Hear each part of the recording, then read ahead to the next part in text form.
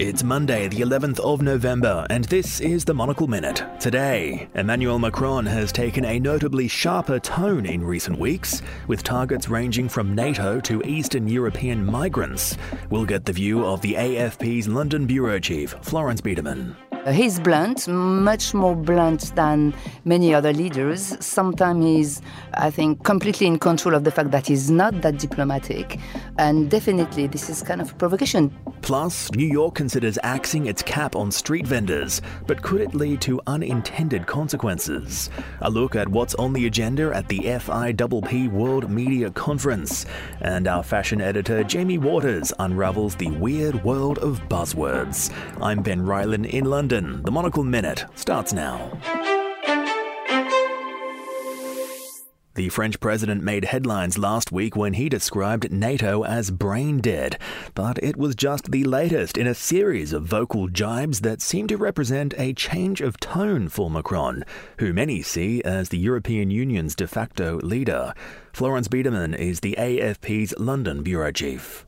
I would say it's an evolution, like he feels his main contender for the next presidential election is the far-right party of Marine Le Pen.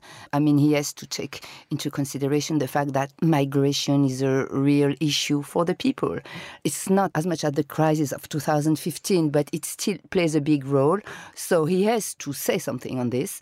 But he was never, the weak one on border, etc. He has kind of this middle line, like in many other topics. It's neither right nor left. He will talk like someone on the left by saying he has empathy with the fake, now the migrants, etc. But on the other side, he will take political measures to rein in illegal migration, including tougher conditions for migrants to come and establish themselves in France. So that's the kind of measure he's taking now. And obviously, it's linked to the situation in France where the extreme right is still very much standing its ground. He's blunt, much more blunt than many other leaders. Sometimes he's, I think, completely in control of the fact that he's not that diplomatic. And definitely this is kind of a provocation. But behind this is a reality and a question to all the European leaders on the fact that Trump is more or less turning its back to Europe, and that this is not a new issue, but it's more and more pressing now, and that Europe doesn't have the means to defend itself and should have the means to create its own army, its own defense. I think the idea of Macron is to have a powerful Europe. This is what he has been saying and arguing for since he's in power. A powerful Europe that can be a player between those big blocs that are China, Russia, and the United States. So whether the reason is Trump's presence in the White House or not, I think his idea is to have this powerful Europe. State legislators in New York have announced plans to prohibit local governments from capping the number of pop-up food vendors operating within their boundaries. If successful, it will pave the way for footpaths across the state to be taken over by food trucks. So is that good news? Monocle's Nick Moniz has the story. Nick, the culture for street food in New York is already quite vibrant, isn't it? Do you think this will change anything? I don't know if it will necessarily change anything. If anything, it's probably going to prevent it from being diluted further. I think that's a valid concern. It's perhaps not being necessarily anti-street food vendor or anti-pop-up food truck. It's more about encouraging moderation, which I think we can agree everything's better in moderation. Halloween's just passed, Ben. You'll probably out trick-or-treating, no doubt. And I feel like it's wise to remember that, cities, like everything else, it often is better and more enjoyable if everything's in moderation. And I think the other issue that we've got to look at in terms of vibrancy is we don't want our streets to become too cluttered or too overcrowded. Like Bangkok, which has one of the most vibrant and famous street food, scenes in the world, actually introduced legislation in 2017 because it had gotten out of hand. And this is, their position was that they wanted to reclaim the pavement for pedestrians. And I think that's what New York, if it removes regulations around street vendors, could be faced with. Well, it's interesting, isn't it? Because when we talk about regulation of businesses, we often talk about that regulation being quite bad for business. In this case, however, it does seem as if you're suggesting that a lack of rules and regulation could potentially backfire. And you and I come from a place, Australia, which is sometimes quite famous for being a little bit too overzealous when it comes to regulation.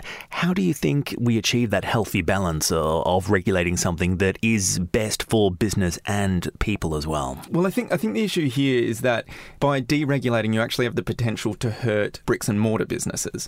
So again, it's not just about the pop-ups here, but it's about those cafes and those restaurants that have a physical presence on the street front. And by forcing them to compete with vendors selling similar products but with much smaller overheads, these pop-ups, maybe they have to pay a fee to the city, but they don't have to have, ongoing rent or, additional taxes that get charged on them. So I think it's better to have actual shops doing well and relying on them to bring vibrancy to the street rather than just removing any sort of regulation and allowing the food trucks to come in. Again, it comes back to that thing. It's about moderation and it's about balance. And if we want our streets to be successful, if we want our bricks and mortar businesses to be successful, we've got to look to support them as well rather than just looking to, hey, let's remove all regulation and let the pop-ups come in. Nick Moniz, always a pleasure. Thank you.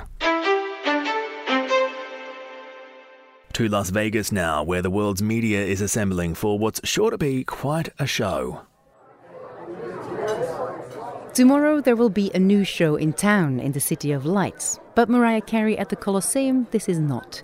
The FIPP World Congress 2019 kicks off in Las Vegas's Planet Hollywood.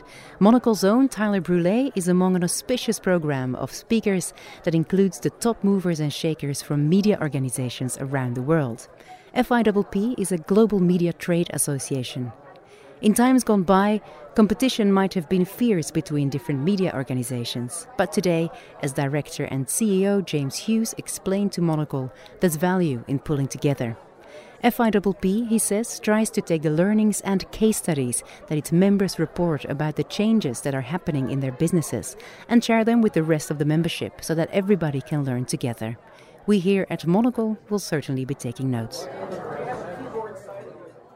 And finally today, Monocle's fashion editor Jamie Waters examines the state of his profession's voice and vocabulary.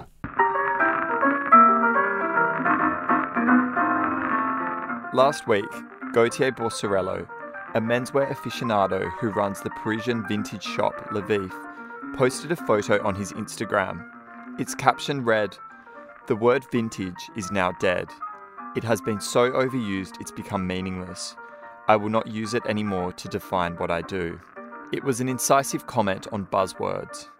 Fashion, like other industries from food to film, loves a quick, sellable phrase. To vintage we can add sustainability, seasonless, concept store, and experience as terms that in recent years have been bandied about ad nauseum. There have always been concepts that are particularly popular at any moment. Yet social media, which thrives on punchy captions and pithy hashtags, surely means labels become exhausted quicker than ever. The thing is, many of the words du jour denote important ideas. Fashion brands should be engaging with sustainable practices. Physical retailers should be offering interesting experiences if they're to get shoppers off laptops. The key is to actually do these things rather than merely using the words connected to them as selling ploys. Or maybe we just need to come up with some alternative jargon. Our fashion editor Jamie Waters there. That's all in today's program. You can read and subscribe to our daily email bulletin at our website, monocle.com. I'm Ben Ryland. The Monocle Minute returns on Tuesday.